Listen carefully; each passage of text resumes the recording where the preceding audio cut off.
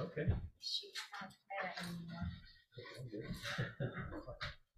First John. Let's pray.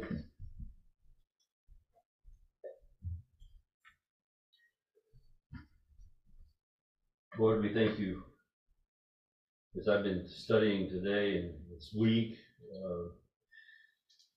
looking at this text, aware of the importance of truth and how John is trying to do something to offset the slowing and the slow growing influence of Gnosticism in the church, and reminded of the battles that take place and the importance of truth and the struggle over the communication of information even to this day. We know that we are susceptible. The Bible uses the term sheep, which are animals that are easily led astray. And yet at the same time, we have a good shepherd who watches over us. Thank you for that, and thank you for the privilege that we have this morning or this evening of looking at your word. Thank you for John and his heart and his concern and what you have given him and the burdens that he has as he has written this letter. Obviously, he didn't even put his name on it. It's not a typical letter where you address it to somebody.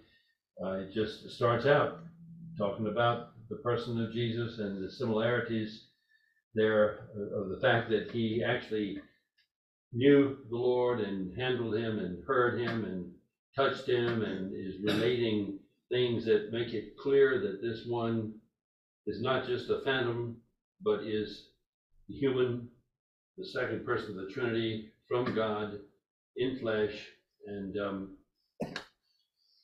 that he still impacts us today. Pray for our study this evening and ask that you would be honored and glorified, that the weakness of the speaker would not distract from the greatness of the message. Now, the Bible uses the term vessels that are like garbage vessels that carry a precious treasure of the gospel, and that's what we are.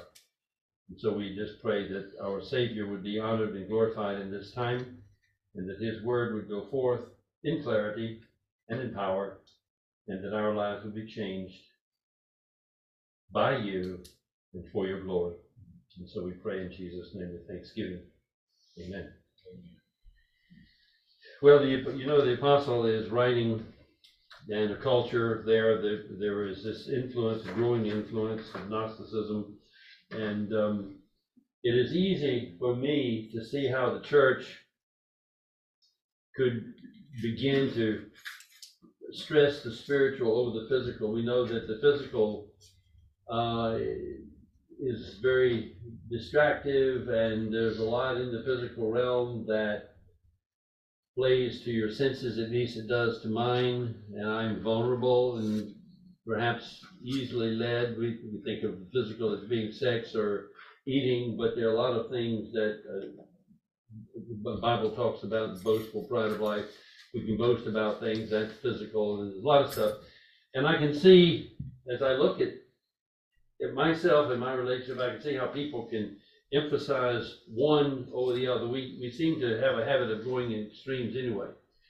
And and I can see that tendency beginning to take place. And so I think it's very perceptive of John to want to warn us about that. And I appreciate his heart very much. I appreciate the time that he put into it and the work that he's put into it and the effort. And it's almost like he just like I did the other night. I was there at Lowe's and working on some. I trying to pull together some thoughts for a Christmas card, and so I can envision in my mind John been thinking about these things and wanting to say something. It's almost universal, except that he was at Ephesus. He was getting a lot older, but he was still very active and very concerned And so he is picking up a pen to write because of his passion to preserve truth. And there's just a plethora of all kinds of communication around us today. And not just in the church, where there is in the church, a lot of stuff in the church. I used to read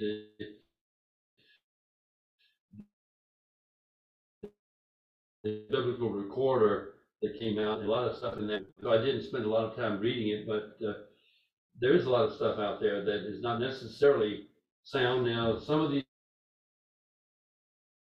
things have gone through stages. They've become more like the internet. You got social media, you got TV, movies, and magazines. If you go down to Barnes and Noble, you can see all kinds of stuff out there, magazines and all kinds of stuff, just everywhere. So there's a lot of information. It's good for us to know what the truth is because we have one source. I had somebody that they knew that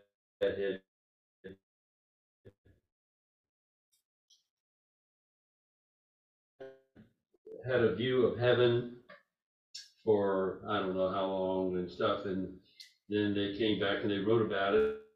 There's a speaker that goes around and talks about it, and I'm thinking that is not a good thing to do because we only have one source of truth. Anybody can give their opinion about what they say they saw and they went through this experience and stuff, but you don't know if it's the truth, and you don't know how it's been flavored by their experience and what they were in a wreck and hurt real bad. But we do know what this says, and we know that this is what we are held accountable to, and so we want to be sure to stick to the book. You understand? And that's what we know for sure. So truth is, I guess, a property of it is that it talks about things that are in accord with the facts, that are a revelation of reality, particularly if it's from God and word that comes from Him, and it deals with facts that are essential for us. The word is inspired, and everything in the word is profitable. Now, it may not be everything in the word is equally profitable. Some things you have to dig to get a lot of profit. Other things it's right on the surface and so shallow that a child can understand it and be saved from it. But it's God's word, and when we have a hard time with it, it's not because God's word is bad or something. It's that we have limitations. We can't parallel our thoughts with the thoughts of the infinite God of the universe, who keeps all the molecules and atoms going at one time. There's not one rogue molecule, as R.C. says. And he has all of this going, and he is able to function through all people and all the things that are going at the same time and keep it going. I'm not able to sit down and dialogue intelligently with him about these things. I'm going to be babbling in like Job was when the Lord called Job into the hot seat there at the end of the book of Job. And so, but God is still, God and His word is still truth, and it's accurate, and we want to be honest with it. We want what we say about it to conform to what the truth is. And if we lose truth, we remove, I guess, the real substance. I mean, we base our lives and our action on communication, and we act on what is told us. And we can see, and we've seen it, and I've seen it more now than ever before, what happens when you have corrupt communication in the news and the media and stuff like that. People respond to what they hear, and they believe a lot of things that you don't even have to listen to the news, you know it's not true. They believe a lot of garbage. People do that. And so it's good to know the truth, because if you know the truth, the Bible says it'll set you free. It'll liberate you from being enslaved to various opinions and various ideologies and stuff like that. It's nice not to have to worry about things like that. I was thinking of lying on your deathbed. Not that we are getting ready to lie on your deathbed, but I told you, as you get older, you think about things like this. And we were talking this morning about somebody in the coffin. Everybody's going to take their turn in the coffin. But it's nice to be at peace. with that. To know as you lay there, that you know where you're going, you know what you're going to do. People ask me a lot of times at work about marriage and stuff, about thinking about getting married, and I haven't had any proposals yet. But having said that, they asked me about, and I said, well, my wife died October 10, 2013, but I know where she is. And I do. I know exactly where she is. And I know she wouldn't come back if she could. And I'm sure that I wouldn't either if I was there. So, but it's nice to have that knowledge, that assurance to know the truth so that it sets you free. And so that's important. And so I was thinking about that.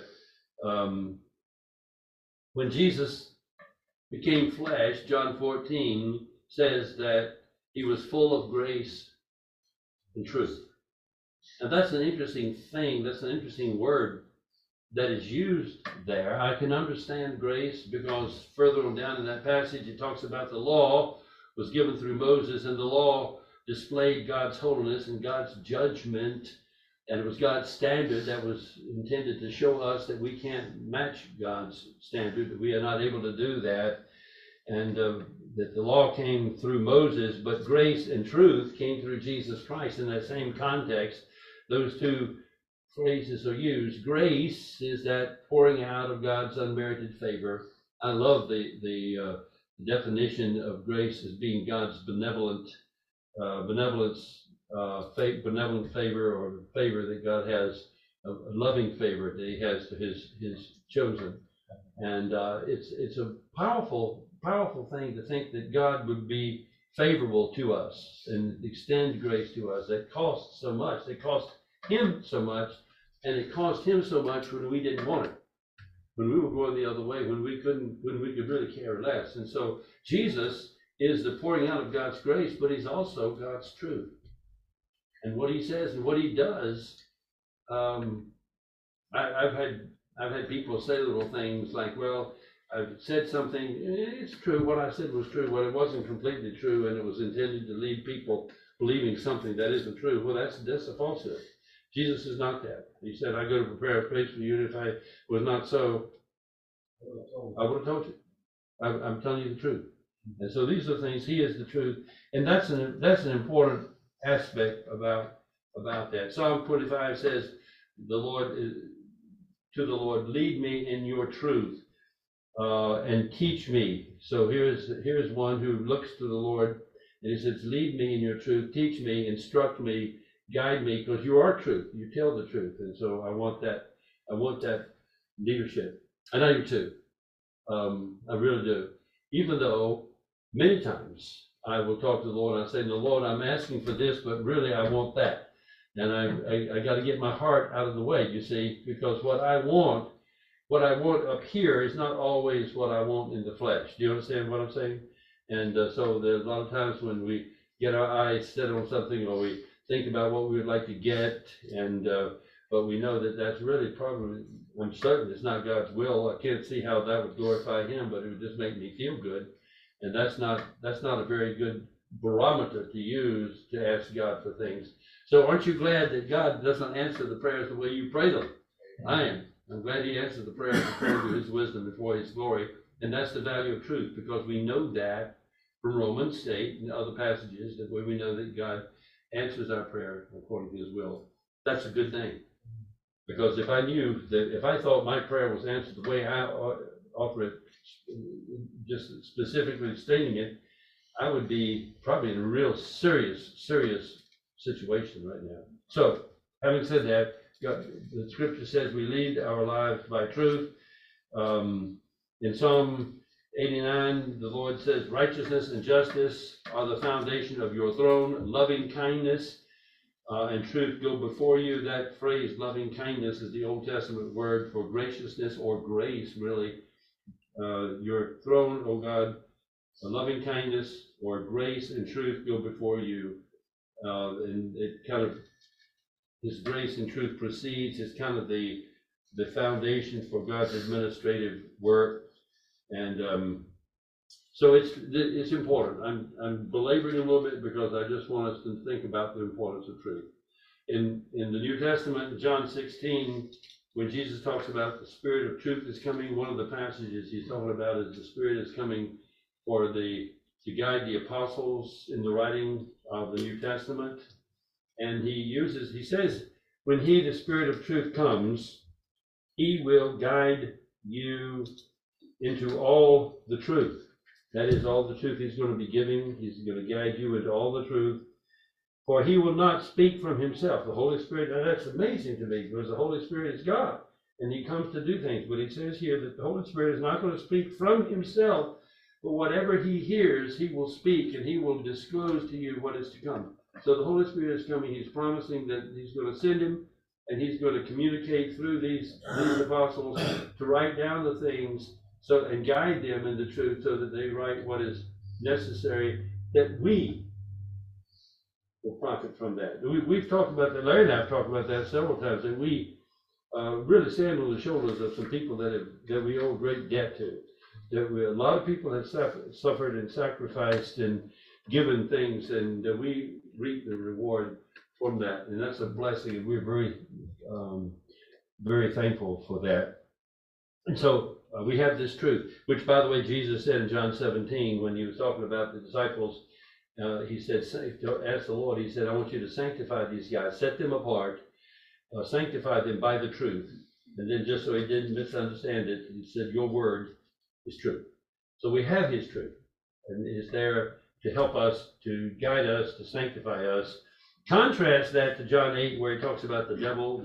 Jesus told the disciples, the Jews, that your father, the devil, he does not stand in the truth, because there is no truth in him. He is the opposite of truth. He is the destroyer. He's a liar. From the beginning, he's a liar. And he's the father of lies. And so we just need to be aware of that. In Romans 1, one more verse, and then I'll get out of your way on this particular topic. But in Romans 1, the passage that speaks about the wrath of God is revealed from heaven against all unrighteousness and ungodliness of men. You know that passage? He says there, and I was looking that up, I thought it was very interesting. The wrath of God is revealed from heaven against all unrighteousness and ungodliness of men who suppress the truth in unrighteousness. That word suppress means to hold down or restrain the truth. And so God is angry, and he's most angry at people who reject the truth or turn their back on the truth or restrain the truth. And you say, well, how can you restrain the truth? Well, I think you can do it by just changing the thoughts that you're thinking about. You know something, but I don't want to think about that, so I'm going to choose to think about something else. And so I'll pick something out, or one of the big things that I struggle with is going to your phone and looking at YouTube, because there's just always, they have all kinds of stuff. It follows the pattern of what you watch. So I get a lot of stuff on YouTube about Alabama and Nick Saban and all of these things like that. And there's stuff on there about soccer and different players and stuff like that. But you know what I'm saying? That it's easy to clog your mind with all kinds of garbage. That's a waste of time. And but you can do that and not be thinking about the things that the truth is telling you. You know, you can restrain the truth like that. And at least when I say you, I mean me. I can do that. I can be thinking those things that I shouldn't. And so I don't want to do that. I don't want to be guilty, as the Lord says that he gave them in that passage in Romans. It says, what for holding down the truth, he gave them over to the lust of their hearts, to impurity, so that their bodies would be dishonored among themselves. And this is just part of the step that they're leading. He's leading the way. But he says they exchanged the truth of God for a lie. God's angry at that. He doesn't like that. He doesn't appreciate that. He told Timothy to preach the word and to do it in season, out of season. Do it, reprove, exhort, patience, and teaching, because the time is going to come when they will not endure sound teaching, but wanting to have their ears tickled, they will accumulate for themselves entertaining things, accumulate for themselves teachers in accordance with their own desires, and turn away their ears from the truth and turn aside to myths. So all of that is just to say that it's important that we take a stand on the truth, that we know the truth, we love the truth, and we seek to obey it. And it's easy right now for me to preach that to you, but it's not always easy to do it when I'm under temptation, or when there are distractions in my life, or things that want to that I want to, I've got to have this, you know, or whatever. It's not always easy to do that at the moment, but it is now because we're standing up here and we look nice and all dressed up and everything and stuff. And so we live in this age in which we are bombarded with information, all kinds of stuff, all kinds of opinions. I'm just really flabbergasted at the stuff that's coming out that right now, if you take a stand against the transgender stuff or homosexual or LGBT or all this kind of stuff, you become a target to people. That's okay. It's still wrong. It's still a sin. God makes it clear that it's still a sin. And we need to take a stand for righteousness and we need to take a stand for the truth.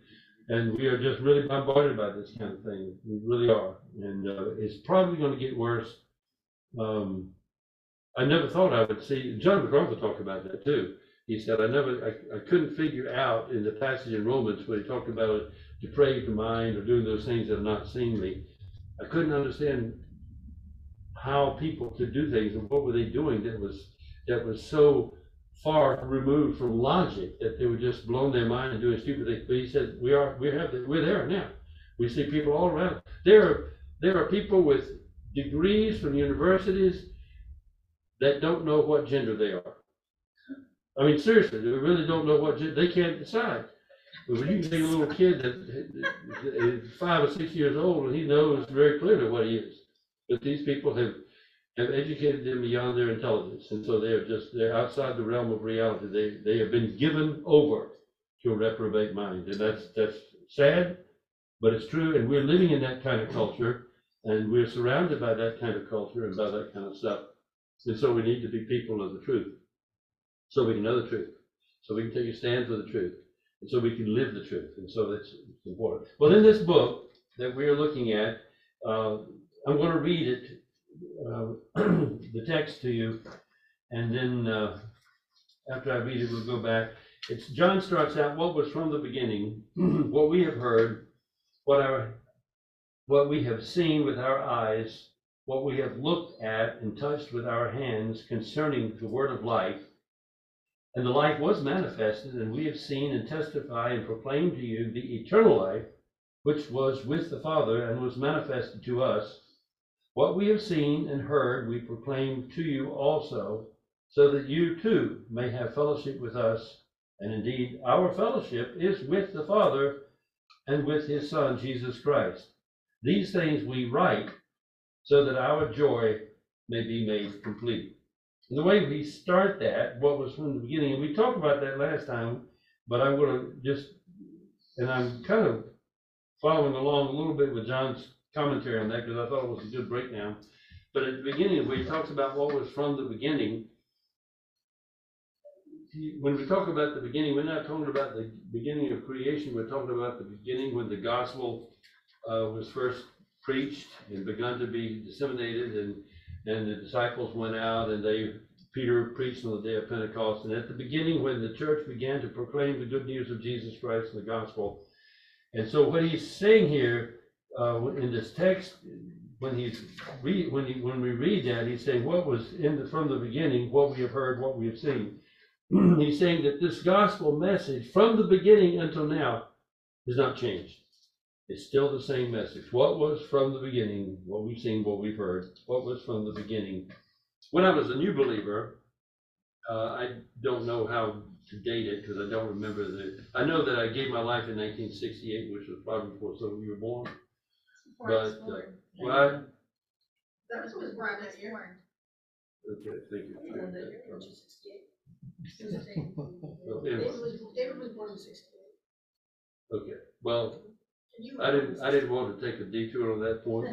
But anyway, when I after I was saved in 68 and I began to start studying the scriptures, I bought a reference Bible, a very popular reference Bible, but some of the things in that I've since found out were not very sound in theology. One of the things was that the four Gospels, because Matthew is different, this particular Bible said that Matthew was written primarily to Jews, and Mark, Luke, and John were written to Gentiles.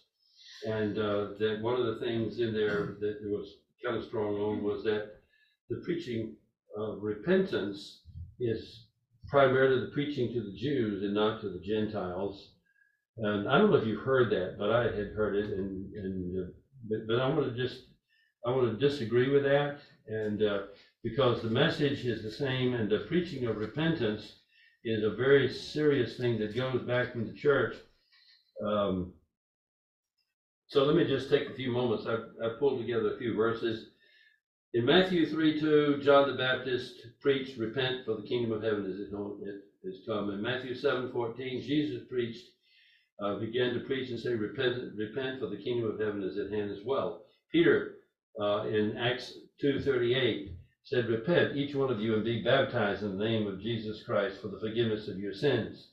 Mark 6:12, Jesus sent the 12 out and preached that men should repent. In Acts 8:22, Peter said to Simon the magician, "Repent of this wickedness of yours." In Acts 11:18, Peter preached repentance to the Gentiles, where he was in the house of Cornelius, and he said that God has granted to the Gentiles also repentance that leads to life, which, by the way, also means that repentance is a synonym for salvation. In 2 Peter 3:9, Peter's message was not wishing for any to perish, but all to come to repentance. Paul's gospel in Acts 17 on Mars Hill, "Therefore, having overlooked the times of ignorance, God is now declaring to all men everywhere that they should repent, because he's fixed the day in which he's going to judge." In Acts 20:20, Paul preached repentance in the church at Ephesus.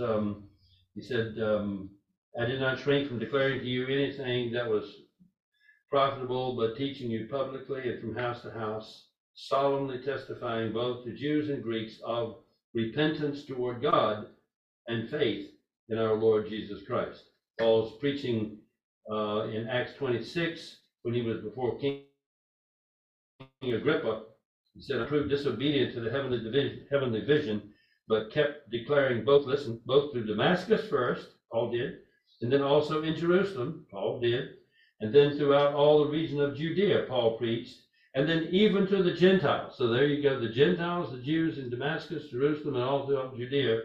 It says that they should repent, turn to God, and perform deeds appropriate for repentance. And I could go on. I don't need to do that, but I want you to see that the message of repentance is there. The word repentance is, as I mentioned a minute ago, and there's several other verses, that is a synonym for salvation. And also repentance is not something you just believe, but it's something that changes your life. Remember John the Baptist told the Jews when they came, he said, "Repent, bear fruit in keeping with repentance before I think about baptizing you." He told the people in Chorazin, "Woe to you, Bethsaida, for if the miracles that occurred in Tyre and Sidon, which occurred in you, they would have repented long ago in sackcloth and ashes," which is a way of demonstrating graphically. So what I'm trying to say is that the message that was preached from the beginning was the message that we understand. We knew that. We know those kind of things. The gospel message. Paul, as I mentioned a moment ago on Mars Hill, said God had overlooked the times of ignorance, that he's now commending men everywhere that they should repent. That's a command from God. And Colossians, just to talk about some of the things that was in the early message, Colossians 1:20 says, "And although and through Christ he came to reconcile all things to himself, having made peace through the blood of his cross, through him, whether things on earth or things in heaven." So here's the work of Christ there, Paul in the early church, to the church of Colossians, the one that we're studying. He came to reconcile all things to himself, same gospel, same message, same purpose. He's made peace through the blood of his cross, peace between God and man. These are things, both things on earth and things in heaven. The book of Ephesians, the gospel message, Paul says that we have redemption is through Christ, through his blood, the forgiveness of our transgressions, which comes according to the riches of his grace. So, and I guess I'm just downloading on you, but these are things that help us to realize that this gospel message that John is writing about was from the beginning, and it hasn't been altered. There hasn't been any plan B to come alongside to supersede it. It has been maligned, and there have been a lot of people that have not liked it. The gospel is offensive, and it does strip us bare. I mean, when you start telling a person they need to deny themselves, take up their cross, and follow me, that's a pretty strict command, and it comes from the sovereign of the universe, and it's not a toy, it's not an opinion, it's a fact. And Luke 14, Jesus said, "No man can be my disciple unless he hate his mother, father, wife, sister." In other words, and what he's saying is, you need to put me first. That's what he's saying. Put me first. I will do that very often, not the way I should. I want to, but I don't. I can always think of other things, and I have to stop and say, no, I need to focus on this. I procrastinate, and that's not good. And so I get back to doing these things I need to do. You understand that? And that's just part of the makeup, that we need to take God seriously and need to put him first.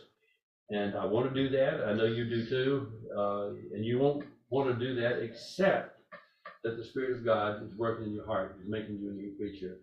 And we have to cooperate with that. We have to agree with that. We have to let him do that, and let him have his way. So these passages here that talk about these kind of things, that he's come to give us forgiveness of sin, and that this Gnostic heresy that tries to deny the humanity of Jesus and say that he was just a spirit, is John's not going to let him get away with that. He's going to be talking about it. I've been there, I've seen it. And Peter talked about that too when he talked about Jesus. Having not seen, we love, and having not been there, I can tell you about him. I know what it was like for me to be there with him. And Peter, he went through some pretty deep water. We were talking about that this morning, but denying the Lord and stuff like that. He had some very difficult and painful circumstances where he denied the Lord, and yet at the same time he repented, and then Jesus commissioned him in the last part of John, saying, "Peter, do you love me?" 3 times he said that. Probably scholars believe, I think it's a good suggestion, he said it because Peter denied him 3 times. So, do you love me? Do you care for me? If you do, the motivation for taking care of the sheep is your love for me. Because the sheep are not always as lovely as we would like to think. We look good now, but we're not always as lovely, and we don't always get along like we do, but that's okay, because we're not doing it for love of each other. Although we do love each other, we're doing it for love of the Savior. And that love is something that we want to, if it's real, we'll transcend. He says, if you love me, keep my commandments. Yeah. You love me, keep my commandments. Your keeping of the commandments is motivated by your love for him. And so we have this struggle with Gnostic heresy and denying these things. And in the early church, there were battles, false Christ, false prophets. Jesus said, these will arise. They will show signs and wonders so as to deceive, if possible, even the elect, if it was possible. Behold, I told you in advance. So he's warning, just like Peter, just like John, and Peter too, for that matter. He's warning them. The same is true in Acts 20. Paul and with the Ephesian elders said, after my departure, savage wolves will come in among you, not sparing the flock. And from among your own selves, men will arise, speaking perverse things. That means it's not the truth. Speaking that are not the truth, speaking perverse things to draw the disciples away after them. And so the danger is there. And so we are warned in Scripture. I know the last chapter in Revelation, John writes, and by the way, Revelation is the only book by John in which he identifies himself that I'm aware of. He may I didn't look at 3rd John, but he does clearly identify himself in Revelation. John is on the Isle of Patmos, and he tells us about that. And I think the reason being is because this is such a powerful, in his age too, but this is such a powerful statement of prophecy that he wants everybody to know that's coming from the pen of the apostle himself. He was probably in Ephesus when that was written. That's what they think, and they were written probably pretty close together.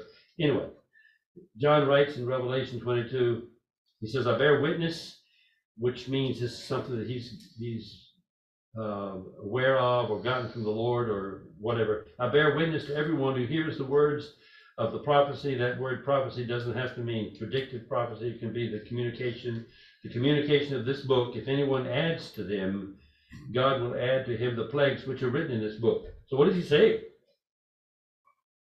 He's saying don't alter it, don't add to it. Even in trying to change things just to make it seemingly more acceptable, don't do that. Let the word speak as it speaks. Let it be clear. It's powerful. God will add to him the plagues that are in this book, and if anyone takes away from the words, tries to soften it, the words of the book of this prophecy, God will take away his portion or his part in the tree of life. By the way, the tree of life was in the garden and ended up in the New Jerusalem in the book of Revelation. Going back to where we started. God's done a whole lot in between those two times. So anyway, take away his part from the tree of life and from the holy city, which are written in this book. And so these are things that this is what John is concerned about here in this passage. One more verse, and then I'll stop. And this was the one that John used too. I thought was a good one. It's the first few verses in Galatians. Paul writes to the church of Galatia, I marvel that you are so quickly deserting him who called you by the grace of Christ to a different gospel. That's pretty strong to be deserting him.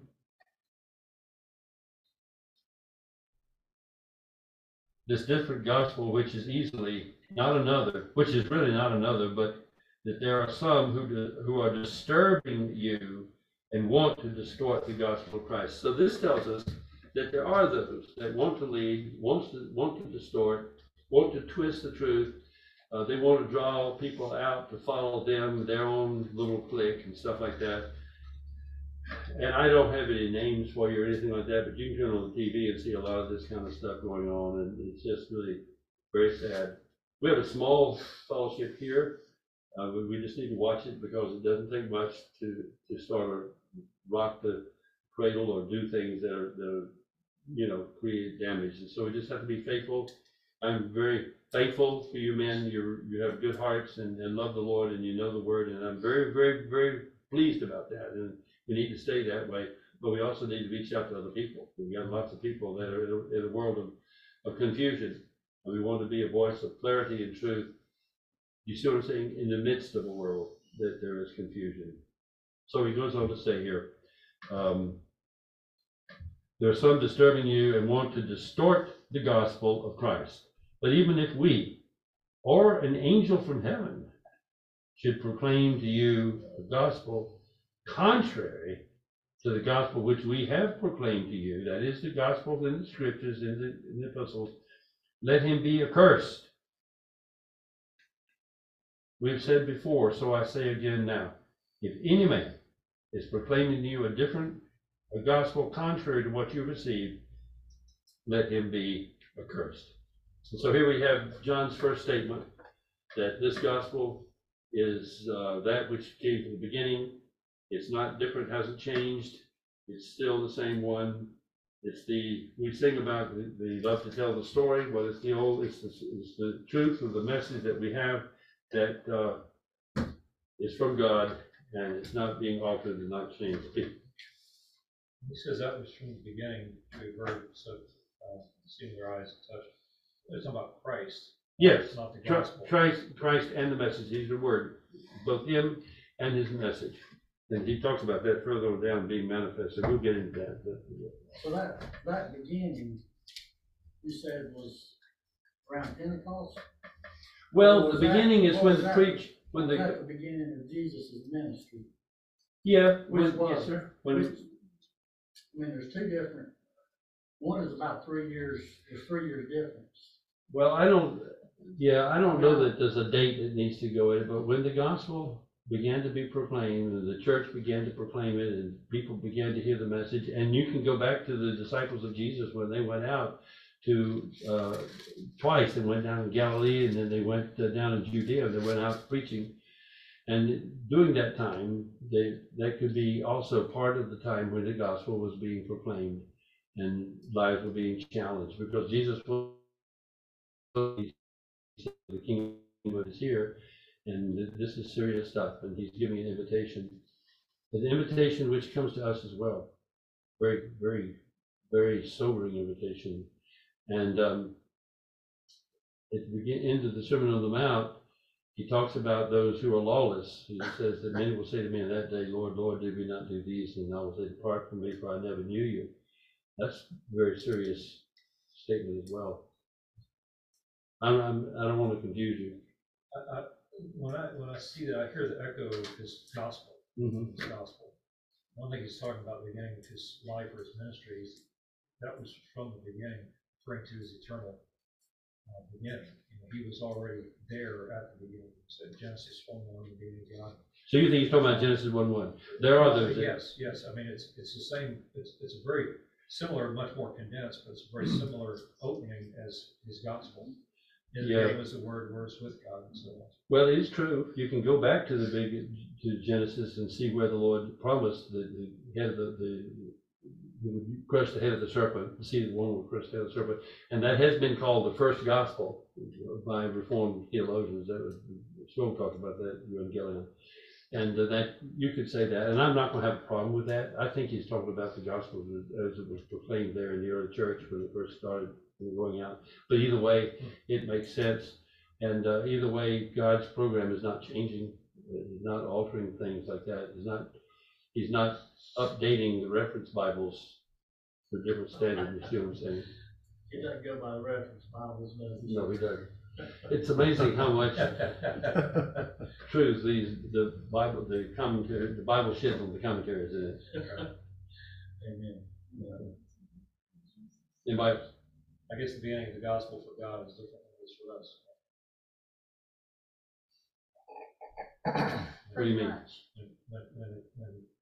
Because Paul says we were chosen in him before the foundation.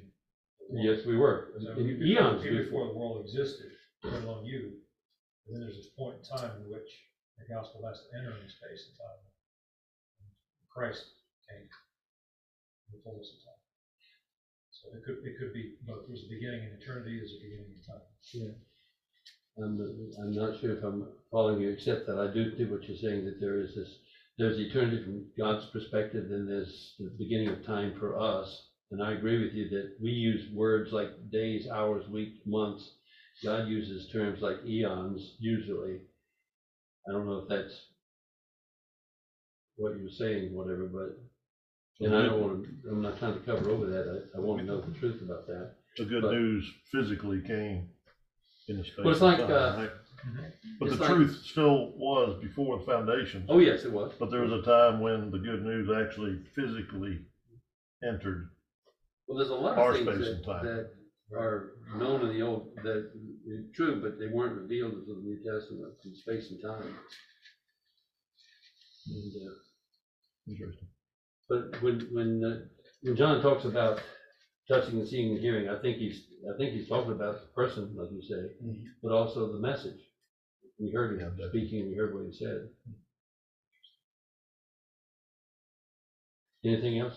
It's the plan from the beginning. I think that's one of the things I'm picking up, in the intense study of the gospel, John, is that it's very clear, and it's clear in the other gospels too, that the disciples did not understand really what he was trying to say and what he was doing.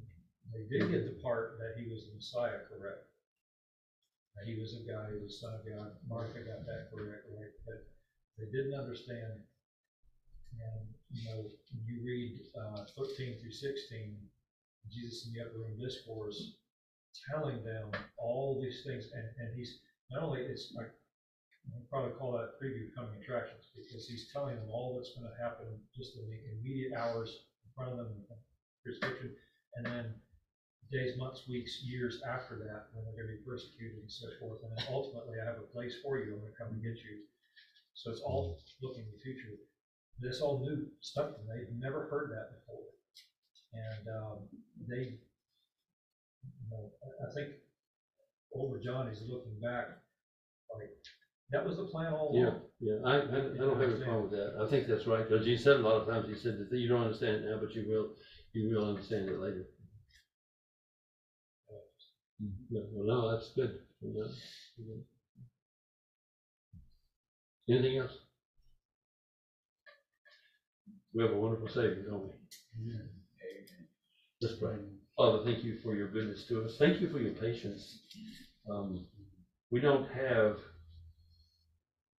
the capacity to grasp everything that you have to say to us at one moment, and we know that. We know that you told the disciples that you would show them things, that they're not ready for those things now, but when they're ready, you would give them to them. And we know that, and we know that you're very patient with us. You've gone through the experiences that we've gone through so that you can identify with us. You're merciful, you're gracious. When I talked about the fact earlier that there are things that I find that I want to do that you don't want to do, I'm telling the truth. There are things that it is my life, and I know what it means to love the world and the things that are in the world. I also know that the Bible says if anyone loves the world, the love of the Father is not in him. And I know that's a serious statement. And so I know that we are walking a tension, that we want to surrender to you. We want to belong to you. We want to be your children, your child, and to serve you and to honor you and to glorify your name, because that's what matters. And so we have a message, and it's the only message that our world needs to hear. And we are in a world that is very confused. I pray that you'll help us to be clear, help us to know the truth, and to practice the truth, and to live the truth, and to be a witness to the truth, so that people can see us and ask us for reason for the hope that is in us. And so we pray these things. Thank you for this time. Thank you for these dear people. And pray, as we were talking earlier about not everybody is as lovable as others. We're of course not talking about the fellowship. We love each other very much, and very thankful for them. And thank you for your patience and for their love for you. And we pray that you'd help us to grow. Thank you for the things you're doing, like the job that I have that enables me to get paid while I'm reading the Bible.